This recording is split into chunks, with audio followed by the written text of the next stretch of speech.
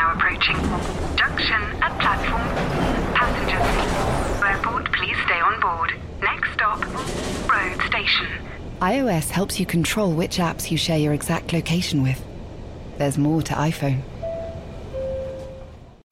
Life is full of what-ifs. Some awesome, like what if AI could fold your laundry? And some, well, less awesome, like what if you have unexpected medical costs?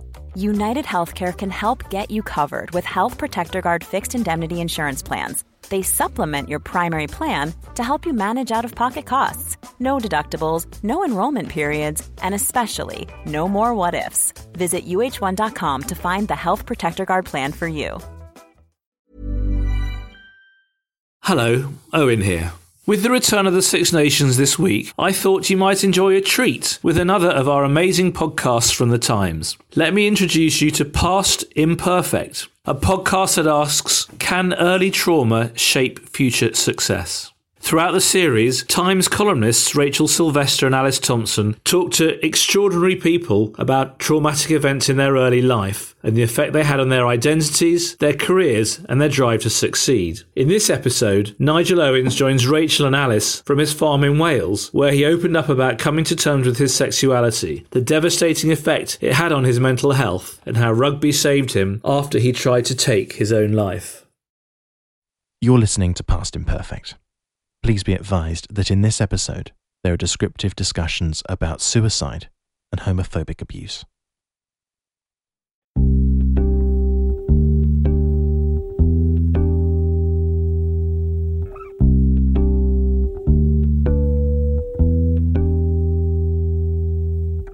Hello and welcome to Past Imperfect. I'm Rachel Sylvester.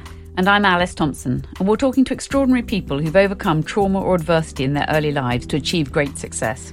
Our guest today is the most capped and celebrated referee in rugby history. Nigel Owens retired from the international scene in the autumn after officiating his 100th test, the first person to reach that milestone. He'd been refereeing for 35 years, having started at the age of 16, and his humour on the pitch will be greatly missed during the Six Nations this year. As a gay man, he never fitted rugby's macho stereotype. And he has described the game as a source of hope during his darkest moments wrestling with his sexuality. Rugby and the people within rugby saved my life, he once said. That is why I will always owe more to rugby and the people within rugby than rugby will ever owe to me.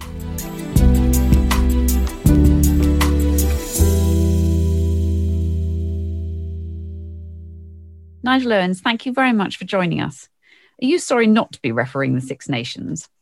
To be honest, not really. No. When it kicks off, I probably will be sorry. But no, I've got the farm and stuff at home here, which is part of the plan, really, to sort of help with the transition of what had been my life in refereeing, week in, week out, to help with the transition of that coming to an end. But I had something else that I had very passionate and wanted to do. And when I was 8 years of age, a long time before I started refereeing, my dream was to be a farmer.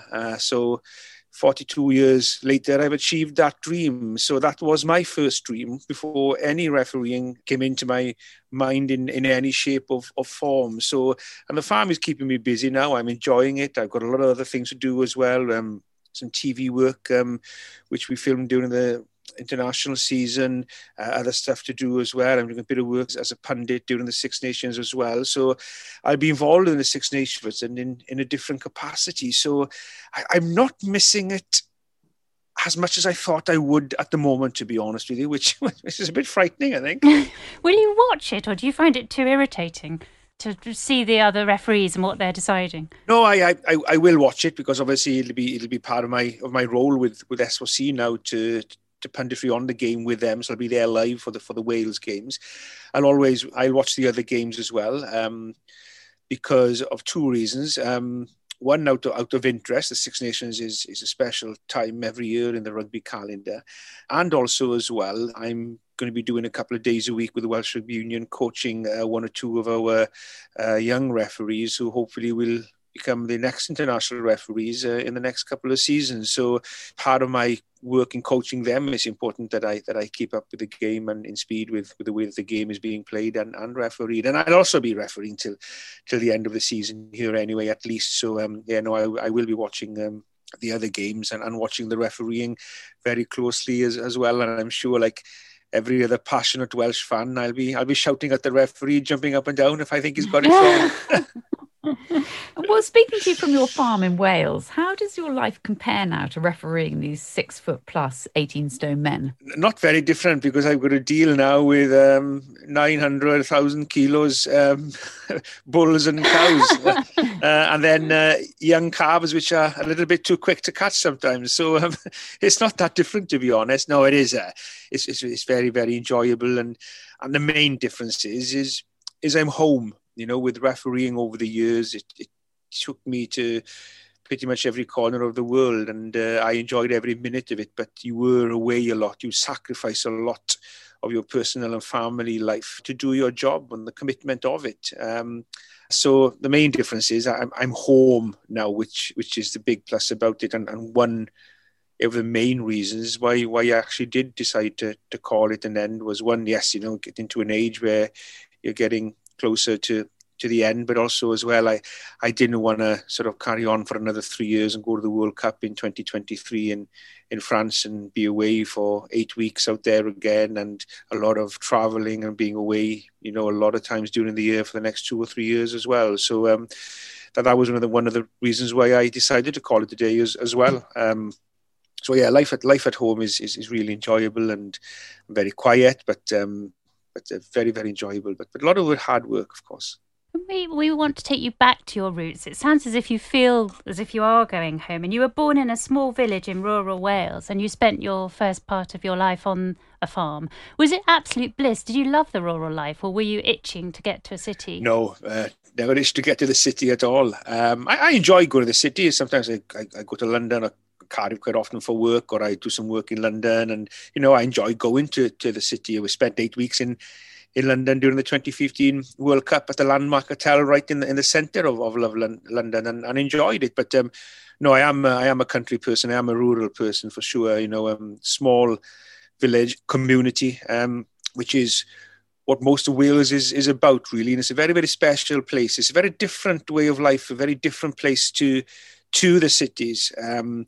Your upbringing is very different. There's a community spirit where everybody knows everybody pulls together. And obviously, Welsh being my first language, being brought up, pretty much everybody in the village were fluent Welsh speaking. I couldn't speak English until I was about 7 or 8 years of age, when I started using English for the first time and was actually taught English in school. So yeah, my upbringing was a very sort of rural upbringing, which I loved every minute of it. And I suppose, yes, I've gone back to my roots, I guess, but I didn't really move very far. I've only moved about 1.5 miles down the road from Monicari to Pontevedra, where I'm living now. So, yes, some people do travel away. Some people do move to different countries to live. A lot of it now is a necessity that you have to move sometimes to bigger towns or cities for work, which is very sad, because there's not much work around in some of these local communities like there was many years ago. But a lot of people, stay true to their communities, because it's a very, very special place. And your role in the sport has long been seen as an inspirational one for the LGBTQ plus society. When did you first realise that you might be gay? It was about 18, 19 years of age. Again, being brought up in that small rural community and in an old-fashioned way here in West Wales, and things are very different at that time. Your mum teaches you the ways of the world. That you get older, you get a girlfriend, and then you get married, you get kids, and become a grandparent, and that's the way the world keeps on going round. But then here I was at 19 years of age, for the first time ever, finding myself on occasions, I had a girlfriend at the time, but only on occasions, finding myself attracted to men. And this was something totally alien, something I'd never experienced before, and something that I certainly knew nothing about before. So it was a very, very scary experience, a very scary time for me personally in these times, but also as well, which would have been contributed hugely by the environment at the time of homophobia rife. Being gay was wrong in the eyes of so many people, and reading that it was an illness that you could be cured from. And so a lot of things contributed to it becoming a very, very, very difficult time. And one of those was, for 19 years of age, bang, one day, finding myself attracted to men, thinking, what the hell is going on here? Was there anyone you could talk to, or was it just a total taboo in the whole area and in your family? And was it just absolutely impossible to talk to anyone? Well, yes, it was impossible to talk to people because you're in a different generation back then. You're going back now to the sort of late 80s, early 90s, where things were very different to what they are today. For some people, it just becomes the natural way of growing up, at 10, 11, 12, 13, 14 years of age, they know they're gay and that's them. But then for other people, like myself, for example, at 19 years of age, all of a sudden you're finding, what's going on here? So it's very difficult to open up and talk about things which you were really struggling in accepting yourself. So, and that is the biggest challenge, I think. And that was the biggest challenge for me in accepting myself, who I was. And it was only then, in my mid-20s, after a suicide attempt, did I accept who I was. And only accepting who I was I then able then to sort of move on and, what am I going to do about it now? Do I talk to somebody? But then that still took another 6 or 7 years, I think, before I actually did tell people, because of the environment around you at the time, working and refereeing in the macho world of rugby, where there was nobody out, and not knowing whether I'd be able to carry on my refereeing if people found out I was gay. So, a lot of things contributed hugely to it being a very, very difficult time in my life. It sounds unbelievably traumatizing, but you also at some stage had bulimia, didn't you, during the period? Do you think that was in some way about trying to get control of your body? Yeah, I think it was, because, after sort of having these gay thoughts or finding myself attracted to men at this sort of time of my life, and then suffering from sort of severe depression because of the anxiety and worrying about it, and becoming somebody I knew nothing about, and becoming somebody I certainly didn't want to be. I then sort of started drinking a lot to comfort myself, to deal with these demons inside my head. I then started binge eating a lot and put a lot of weight on, and obese, to be honest, and quite unhealthy as well in a way. And I then was not happy within the body I was in. I was refereeing at the time, so it was, struggling with my fitness was one reason. Image was another one. When I was finding myself attracted to men, thinking, well, they're not going to find me attractive if I'm going to be looking like this. I then sort of lost weight the wrong and unhealthy way, where I became bulimic, where pretty much, everything I would eat, I would bring it back up. And, that was a vicious circle that I was in then for many, many years, and still am, unfortunately. I still suffer from bulimia today, but not to the extent I did back then. You also at one point started taking steroids, didn't you? How bad did it get? Well, after I lost a lot of weight through becoming bulimic, I was very thin, very pale. I'd gone from something like 16.5 stone down to something like 11 stone.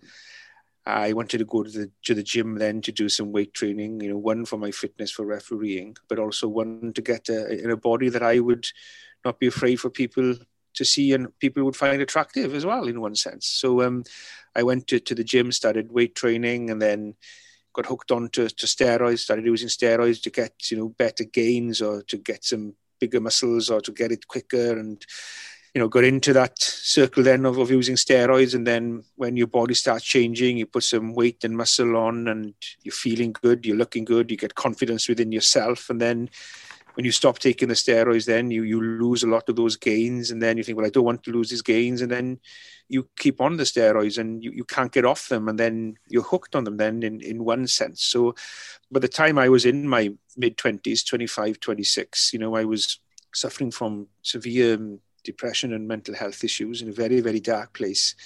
I was bulimic and I was hooked on steroids. And, steroids has many side effects for your health, but also for your mental health as well, because, if you're feeling down then and you're on steroids, it can make it 10 times worse. If you are a little bit impatient, if you're on steroids, it'll make it 10 times worse. There's a lot of side effects that steroids had, and it all contributed then to me getting darker and darker and darker into this dark place. And and then one night I did something that I will regret for the rest of my life. When I left a note for my mum and dad, and I said I couldn't carry on my life anymore. And I'll never forgive myself for what I put my mum and dad through when they got up that morning and read a note and thought they were never going to see their only child ever again. And I was lucky, I overdosed. I had a shotgun with me as well because I'd been working on the farm, drank a bottle of whiskey, and I slipped into a coma. And the time, the police helicopter was searching for me, the time they found me, I was unconscious and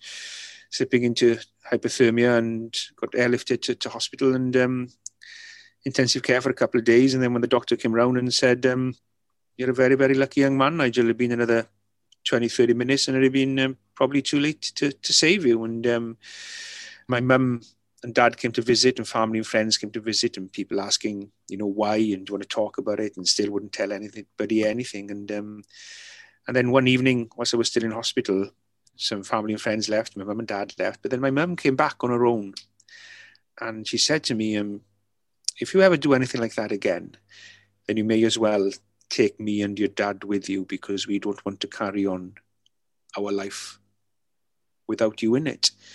And that is the moment that my life was saved, because I started crying to myself and I said to myself, this is who I am. There's no choice here. There are many, many things in life we can choose. You can choose where you live, where you work, who you marry, what car you drive, what football or rugby team you support. Many, many things in life, what your values are, your moral compass. Many things we choose, but our sexuality is not one of them. You are who you are, and that's what I realized that night in that hospital when my mum came back and said those words to me. Why do you feel you still couldn't say you were gay? Because could you not tell your parents at all, even then? Or did you find it was just too painful, or were you worried about their reaction? Yeah, I was worried about their reaction. You still today, you hear the word gay or, derogatory language used in a homophobic way. I've got to say as well, mind, that you hear kids today using the word gay. And one of my little cousins said, I'm glad I don't have to go to school during this COVID because I hate school, it's gay. And I was just asking, well, what do you mean school is gay? Oh, it's just gay. I don't like going to school. Well, does that mean you don't like gay people then? Well, no, of course it doesn't, he said, because you're my favorite cousin. I like you and you're gay. So he said it without thinking exactly what he was saying. So a lot of that is down to educating and education. So when I was hearing the word gay being used or the word puff being used sometimes in a derogatory way, or the way people would speak about gay people, it would make you really scared and thinking, oh God, these people will never accept me for who I am. We live in a time where political correctness has gone too far. It's gone to the extreme. And that, I believe then, because people are looking for a reason to be offended now when there is nothing to be offended about. And that then, to me, undermines all the important and good work that political correctness has done and is doing in bringing our society a fairer place, and equality a hugely important part of that, and respecting people who may be different to yourself or different to the majority or different to what the norm is perceived to be.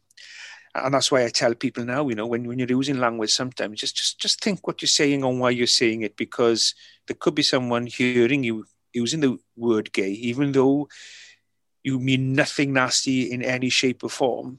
To them, they may be thinking, oh my God, this person's not going to like me because I'm gay. So, and that's why probably as well contributed to me not opening up and speaking to people. And obviously as well, there was nobody out in the macho world of rugby. I didn't know how the rugby world would react. If there'd been somebody out in the rugby world, if there'd been somebody out in my own community that I knew and sort of knew that they were able to get on with their lives, and I would have known, well, I can get on with my life. I can be out in rugby and carry on refereeing because other people are out in rugby. But there was nobody. Nobody should now be able to turn around and say, well, I can't come out in rugby because rugby is homophobic. Well, no, it's not homophobic, because rugby is an inclusive sport. It prides its value on respect. Yes, there are things rugby can improve on and do better and continue the fight for equality and diversity and inclusion, as in society in everyday life. But rugby has shown that myself, Gareth Thomas, Sam Stanley and other people in their local communities who are out as well are able to be themselves. There'll always be a minority of people in all walks of life. Wherever you work, wherever you live, there will be somebody, even in your family, who will not like somebody because of the color of the skin, because of their religious beliefs, because of the country they come from, or because of their sexuality. But rugby as a sport is an inclusive sport, and you can be yourself in it. But back then, I didn't know that, because there was nobody for me to sort of test the water with, to see, how will rugby react to this person coming out. And, I was the first to come out in the professional game of rugby. You talked about the dark times, living a lie. Were you able to have relationships, or did you just completely have to suppress that side of yourself? No, I had some relationships, but I had to hide them, and then that contributed to those relationships breaking up. I remember going on a date one evening to a Pizza Hut in Swansea, and we go to the Pizza Hut, and one of my friends, Dwayne Peel, who the ex-international Welsh rugby player, was a couple of years younger than me in school, and I was working in school at the time, comes in with his wife now, with his girlfriend at the time. They come into Pizza Hut, and the person I was on a date with had actually gone to the toilet. So he comes in, I'm sitting there on my own, with 2 plates on the table, waiting for food to arrive. And he comes in, and I start, and once I saw him come through the door, my heart stopped, basically. My stomach cramped up with fear. How am I going to explain this? Oh my God, is he going to find out? Is he going to tell other people? Oh my God, it was a horrible, horrible feeling. So I said, look, I've got to go to the toilet, I'll be back now. So I went to the toilet and said to the person who's on the date, look, don't come back to the table. My friend is here, they can't find out. So he had to sort of pretty much hide in the toilet for a bit. I asked the pizzas to be put in a takeaway box, and we asked him to sneak out. I snuck out and ate the pizza in the car, and and that was the end of that date. So it did contribute to relationships not working, because some of the people that you went on a date with wanted just to go around and have a normal relationship or a normal date with people, which you couldn't do when you're living that lie. And just little things, when somebody goes for a date with his girlfriend or boyfriend, and they go to the cinema now. It's a lovely feeling that going that first date, going to the cinema, going for food after, where I couldn't do that. I couldn't do those little things which make things special and which help relationships grow. So it was very difficult, and I wasn't able to have relationships during that time. I certainly wasn't able to keep those relationships, which was also, was very difficult and very heartbreaking. You'd also as well put yourself in dangerous and difficult situations because of the secrecy of it all back then. Going on websites to try and find a date or trying to meet people, because one, didn't know where to go, scared of going to a gay club, never been before, scared of, being seen going there, or, not knowing where to go. And you go and meet people in places where you shouldn't be meeting people. And this was putting you in a very dangerous situation. Or you would go to meet somebody off the internet, and they were a totally different person to what they told you they were, or totally different image they'd sent you of what they looked like. And on one occasion I found myself in a very scary situation where I was fearing for my life. So it's also that dangers which people don't realize, because of the secrecy around it all, of being scared of being found out and everything. So it's a very, very difficult time for somebody when they are living that lie. Honesty is the best policy. I was brought up by my mum and dad, to say that be honest, be respectful. And here I was, lying to pretty much everybody who I was and the way I was living my life. And you've talked about how you went to the doctor and you asked to be chemically castrated, which is just awful, that you felt that you couldn't be accepted for who you were. When did you stop feeling that there was something wrong with you and you were just normal? Well, I'm a referee. I'm not sure if I am normal. I read in a magazine, and believe it or not, people still write things like this today about being gay is wrong.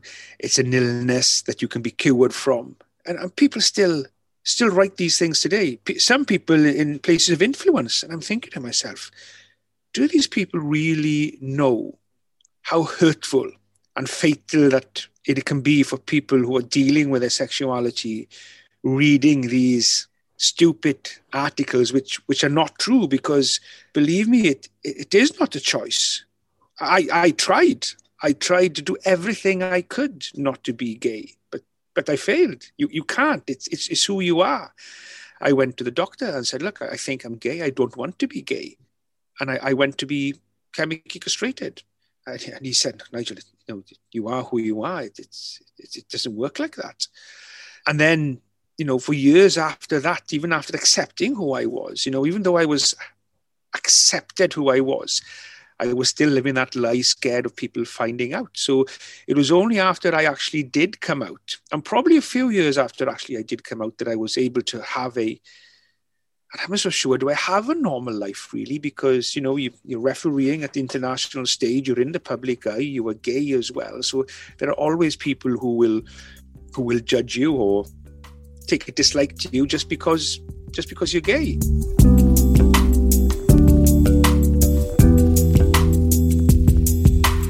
You're listening to Past Imperfect with Rachel Sylvester, Alice Thompson, and our guest this week, the rugby referee, Nigel Owens. We'll be back after this. To enjoy more incredible stories from incredible people, why not get a digital subscription to The Times and The Sunday Times today with 1 month for free? Head online and search thetimes.co.uk/Past Imperfect. The train is now approaching. Junction at platform. Passengers, airport, please stay on board. Next stop, road station. iOS helps you control which apps you share your exact location with. There's more to iPhone.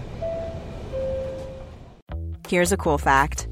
A crocodile can't stick out its tongue. Another cool fact, you can get short-term health insurance for a month or just under a year in some states. United Healthcare short-term insurance plans are designed for people who are between jobs, coming off their parents' plan, or turning a side hustle into a full-time gig. Underwritten by Golden Rule Insurance Company, they offer flexible, budget-friendly coverage with access to a nationwide network of doctors and hospitals. Get more cool facts about United Healthcare short-term plans at uh1.com.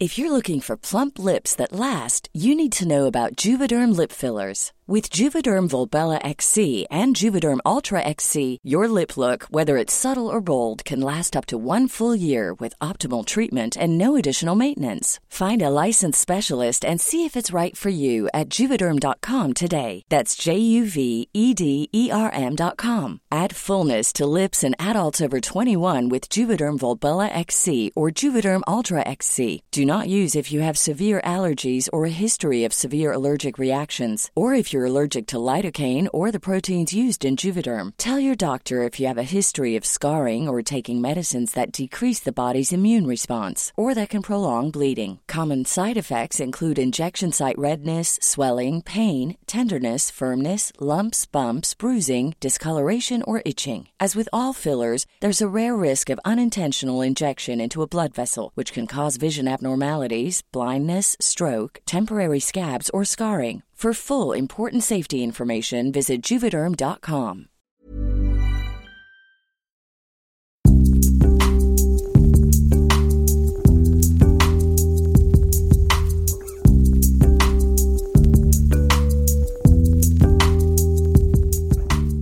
Welcome back to Past Imperfect with Rachel Sylvester, Alice Thompson, and our guest this week, the rugby referee, Nigel Owens. How was it that rugby saved you then? Well, it was for that 80 minutes, I was free, I suppose. The worry had gone. On that field for 80 minutes, I was doing what I loved, refereeing the game. And for that 80 minutes, you felt safe, from all the troubles of the week, of work pressures, maybe living this lie, scared of being found out, suffering with the mental health issues, the bulimia, the steroid taking, the drinking, all those issues. Once I stepped out on that field for 80 minutes, I was away from it all. I had something I loved doing to do. I was refereeing the game, and everything else was forgotten, I guess, for that 80 minutes. And it was something that you would look forward to. It would keep you going during the darkest times in that week, knowing that, you've got a game on the weekend, which I'm going to enjoy. And it saved my life. It got me through those dark times. And also back then as well, I would be refereeing maybe sometimes 4, 5, 6, 7 games a week, some games in school, Sunday morning, under 16s or under 13s or 12s, junior rugby games here in Pontevedra, refereeing then games on Saturday morning and then games on Saturday afternoon as well. So, it was something that I was looking forward to. It was something where I knew I was going to be safe for that 80 minutes. And it did save my life, because if I hadn't had the refereeing to look forward to, those dark days in that week would have been even more difficult. Why did you want to referee rather than play? Do you think it was a way of taking control and of being control on the pitch rather than having control taken away from you?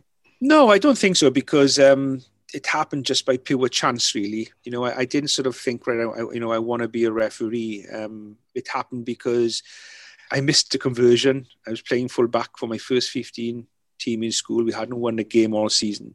And one of my best mates, Wayne Thomas, scored a try underneath the posts. My other best mate, Craig Bonnell, was the captain. I was the full back. And I said, look, I'll kick this now. We'll win the game 14-12. And then I'll be a hero in school. Last game of the season, our first win all season. So anyway, I took the kick and I missed it. It went further away from the post than you could have ever imagined.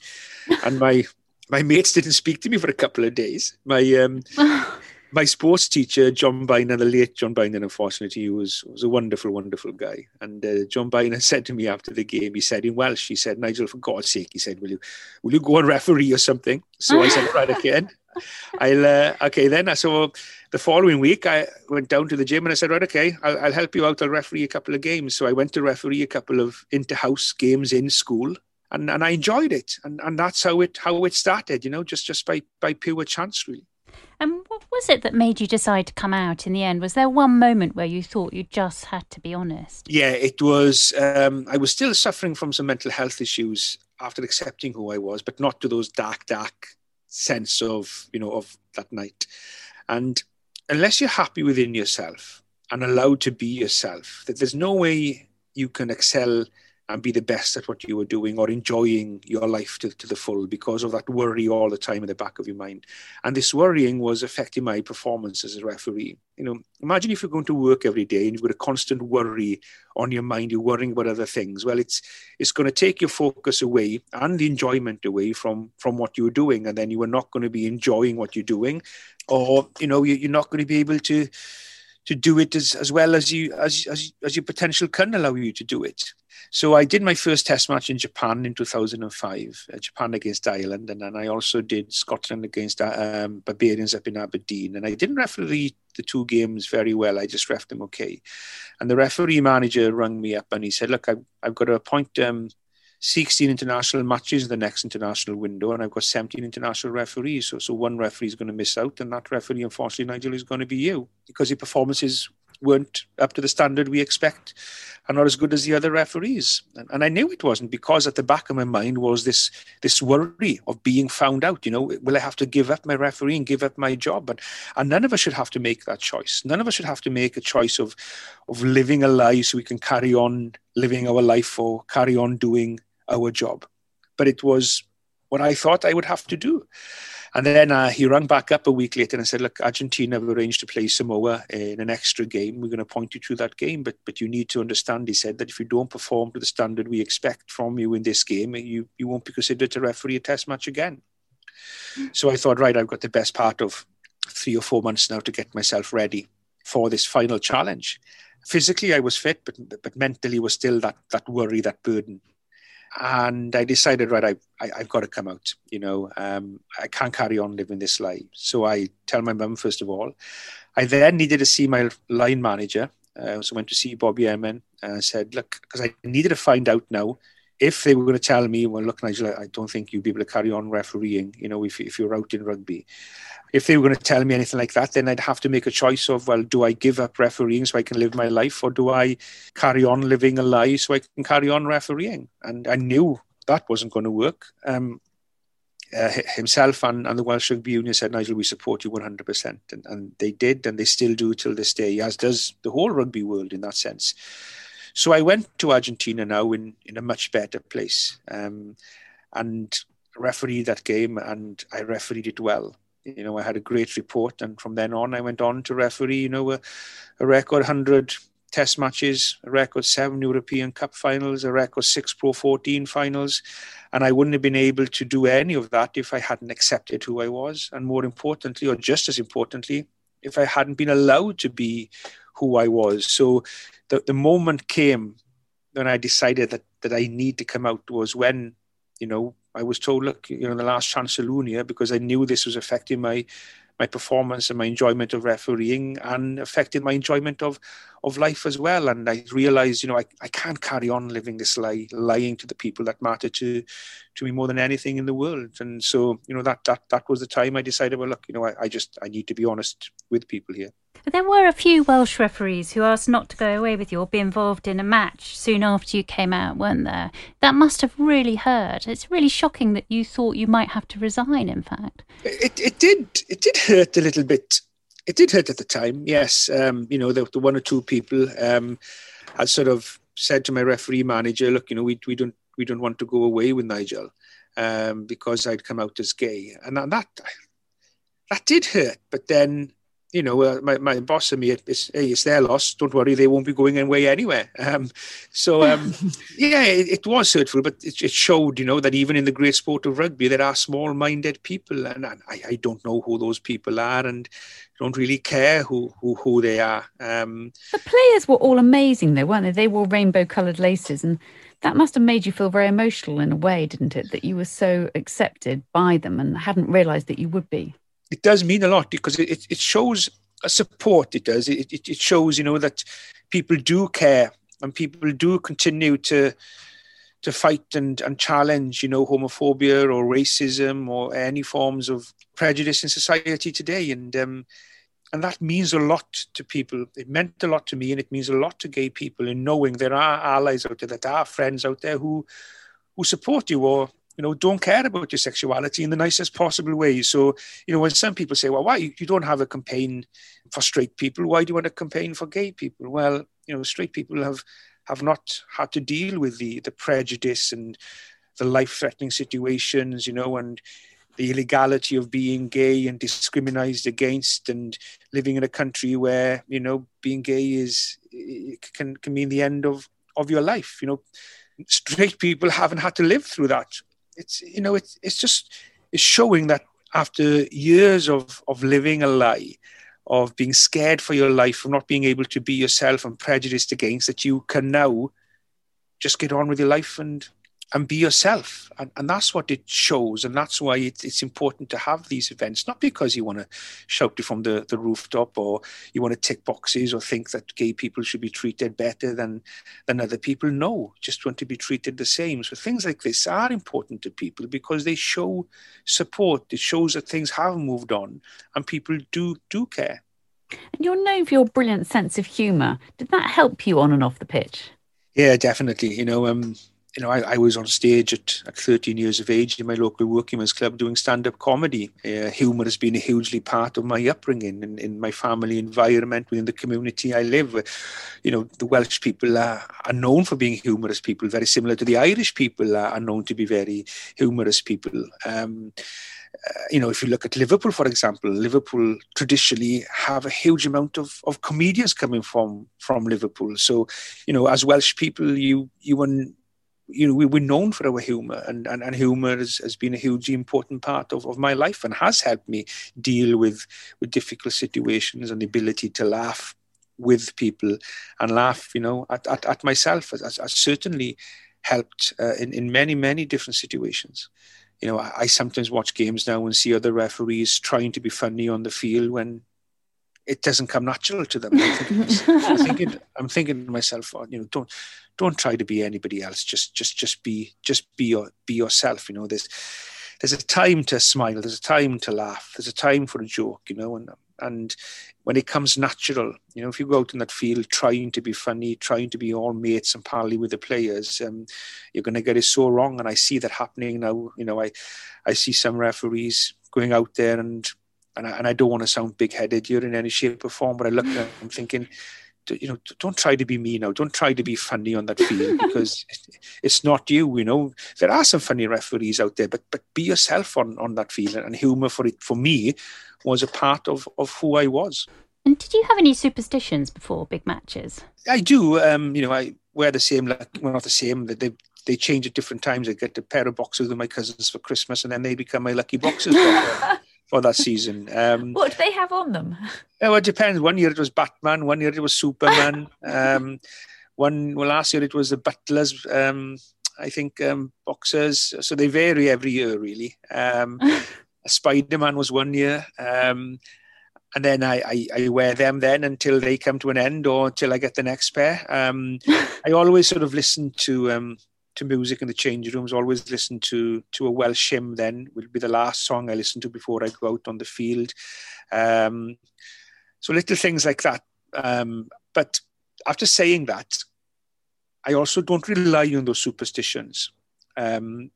Because if, for example, I forget to put the boxes in or the iPod doesn't work for some reason, I don't let that affect my performance or my preparation for the game. So even though I do have little superstitions, it's not the end of the world if for whatever reason they're not there, because if they become so reliant and then they're not there and you go to pieces and it affects your performances, then that's not a good thing. But, pretty much I think nearly every game, maybe the odd game. I remember refereeing a game up in Northampton against Montpellier, I think it was in the European Cup up in Franklin Gardens. And they don't have a socket in the referees' changing rooms. And the battery was flat on my iPod player, little speaker. And I didn't have a socket to plug it into. So I couldn't listen to my music before the game. So I said to the Northampton, I said, well, you want to get a socket in here? Because I couldn't listen to my music before the game. Well, when I go up there a year later, he comes in, Nigel, we put in your socket, and it's known in the referee's changing room now as Nigel's socket. So, but I didn't let that affect my performance in that game. So yeah, I do have little superstitions that I like to do, but for whatever reason they're not there, it doesn't become the end of the world. There's a lot of concern about the physicality of the sport. Do you think that rugby is dangerous for children, or do you think we should try and encourage more children still to get out and run about on a pitch? Look, rugby is a physical game. But that's why people play it and that's why people love it. It's also a game, I believe, that instills in a young person wonderful values which become a part of their lives and contributes to them becoming not just good people on the field, but more importantly, good people off the field as well. There's always exceptions to the norm, of course there is. So the positives of rugby will outweigh any negatives by a long, long, long way. So all we can do is make sure that we make rugby as safe as we possibly can. Because, rugby is a sport that kids want to play. When kids start playing tag rugby at some of them start at 5-6 years of age, up to the years of under 8, they're playing tag rugby, which you just touch rugby. But you ask these kids, every single one of them can't wait to move up to under 9 so they can tackle. It's what makes the game that people want to play. So, all we can do is make it as safe as we possibly can. And look, I don't have any children of myself at the moment. Well, would you want your children to play rugby? Well, I haven't got children. Well, yes, I would, because I think it's hugely important for them, not only physically, but mentally and in their values and their upbringing as well.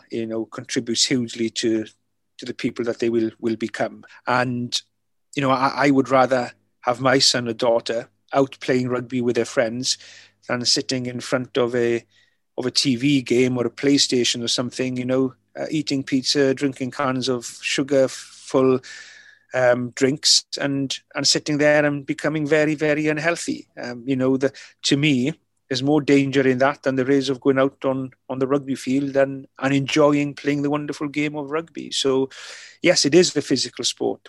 Yes, injuries will happen. So all we can do and we need to do is to make it as safe as we possibly can and do everything to make sure that players' safety is paramount in the game, which the governing bodies are doing, in all fairness.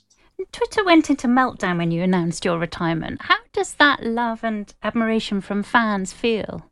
yeah, I'm not sure if a lot of them were glad I was finishing. That's where there was a lot of love. Yeah, no, it's like I didn't become a referee to be popular, and that's what I tell. I see some referees today, and they just want to be popular and liked by players and calling them mates and stuff on the field. And I'm thinking, no, you're not there to be popular. You're there to do a job, and if you do your job well and become a good referee, you will become a respected or a popular person, and that then is for the right reasons. So, when I did finish and see all those lovely messages, I still haven't replied to many of the emails, Twitters, direct messages, Facebook messages, texts, WhatsApp. I've tried to get back to as many people as I can, but I still have hundreds and thousands to reply to, and hope I will. But it could be a bit later rather than sooner. So it was nice to see that. It certainly was. And what I wanted to do when I finished, I wanted to finish at the top of my game. I didn't want to finish when people were saying, he's gone too old, he's gone past it, he's past his best, he should finish now. So I wanted to finish still at the top of my game. I wanted to leave the stage, I suppose, when people were still wanting or expecting more from you. And it's a very difficult thing to do, because when you're still at the top of your game and still performing, you don't feel that it's right to finish, because you still can go on for another season or a season after that, or however long it will be. So that's why a lot of people find it very difficult to finish at the top. And that's why so many people get it wrong and go on too long. And I learned that lesson at 13 years of age on that stage in Moneycarrick Working Men's Club, where the comedian that night didn't turn up. I was doing a bit of joke telling in school and stuff to my friends and impersonating a Welsh comedian. So I went home, dressed up as him, went on stage, and people were loving it. But I went on too long, and then the laughter gradually died, after about 30 minutes. The laughs started getting a bit less. People started talking then because they'd had enough now. And then I learned then, to leave the stage when people are wanting more. And I sort of knew then that was the right decision to finish, because, as you said, all the lovely messages from all over the world, from some of the greats, from your McCaws to your Joe Malla sent me a lovely message, Ben Youngs and Dan Carter, and many, many, many people all over the world. And that then sort of made me feel a little bit more easy with the decision, because I knew then that I'd finished at the right time. I'd finished at the top of my game because people were still wanting me to carry on.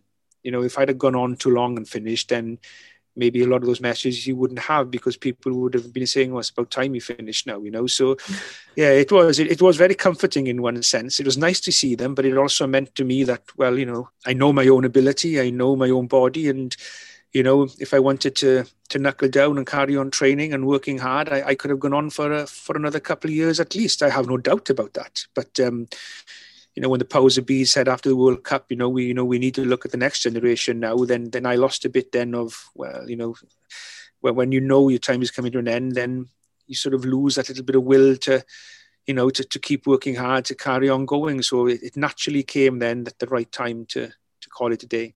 And looking back now to what was probably your darkest time at 24, what do you wish you'd known then that you know now?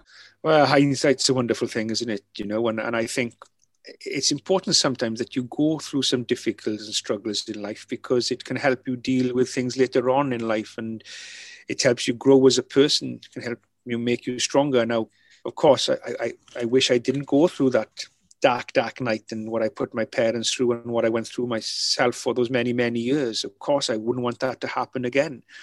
But it is who I am. But I suppose looking back now, the one thing that I did realize that I could have asked for help and should have asked for help, and I could have spoken to people and family and my mum and dad and shared those troubles, which would have helped me get through those dark times. But when you're in that moment, you don't see it like that. And looking back now, you realize, well, yes, you could have done that. So, and that would be my key message to anybody really is, look, don't put yourself in a situation where it can cost you your life. I did. I was lucky I had a second chance, but you may not get a second chance. But when you do get a second chance, you realize that You could have prevented it happening, but you only see that afterwards. And that's why I think it's important to, no matter how dark those times are, or how little you think the problems or how big you think the problems are, that you do share them, you do ask for help, you do speak about it, because it will help, and it will help you get through it. And that was something that I, looking back, would have done differently for sure. Would have spoken to people, or would have shared those worries with people, with my mum and dad, or whoever it would have been. Do you think overcoming that adversity, though, in early life gave you a sense of perspective and a sense that now, actually, that things can only get better? Yeah, I suppose it has in one sense. When you've been through those difficult times in your life, little things now that maybe would have troubled me don't trouble me anymore, because I realise, well, look, I've dealt with things much worse than this. So, I'll deal with this and I'll get through this. It was the same when I went out in the field refereeing. I didn't go out in that field not caring if I made a mistake. I wanted to go out there and not make a mistake and give my best to the game and to the players on the field. But also as well, there was a sense of realization that, if you do make a mistake, then it happens. There's a lot worse mistakes in life than missing a forward pass or missing a knock on. That doesn't mean that I want to go out there and I don't care. I do care. But also I do realize, well, human mistakes happen, so I learn from it. I'll make sure I do everything I can not to make that same mistake again. And I dealt with a lot of things then, difficult things, difficult decisions, my refereeing, a lot of things I dealt with then differently in life by looking back. And people say, you should never look back, always look forward. Well, looking back is important as well, because looking back can help you move forward. It can help you become a better person or deal with challenges ahead by drawing from those experiences from the past. So looking back is important, but looking forward is what we should be doing as well. Nigel Owens, thank you very much for talking to us. Hey, lovely speaking to you all. All the best. Bye-bye. Bye-bye. Bye-bye.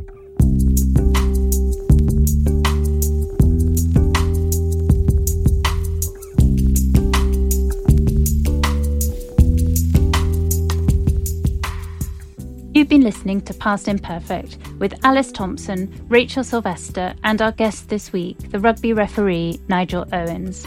This is a Wireless Studios production for Times Radio, produced by Ben Mitchell. To listen back to our previous episodes and make sure you never miss the next, subscribe to us wherever you get your podcasts and from the Times Radio app. We'll be back with another Past Imperfect next week. Until next time, thanks for listening.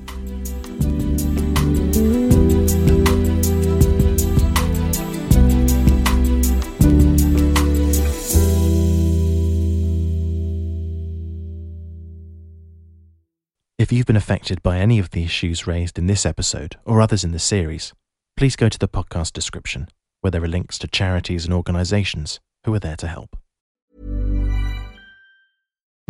VoiceOver describes what's happening on your iPhone screen, VoiceOver on, settings, so you can navigate it just by listening. books, contacts, calendar, double tap to open. Breakfast with Anna from 10 to 11. And get on with your day. Accessibility. There's more to iPhone. Acast powers the world's best podcasts. Here's a show that we recommend. Hey, I'm Guy Raz, and on my show, Wisdom from the Top, I talk with CEOs and business leaders about the toughest challenges of their careers. There's lots of ways to measure success. Sometimes a company has to bet against itself. We wanted to set ourselves apart by having a point of view. Businesses really impact people's lives in pretty fundamental ways. On Wisdom from the Top, some of the greatest business leaders of our time share their intimate stories of leadership, innovation, and transformation. Stories you won't hear anywhere else. Check out Wisdom from the Top only on Luminary. Now, back to your show.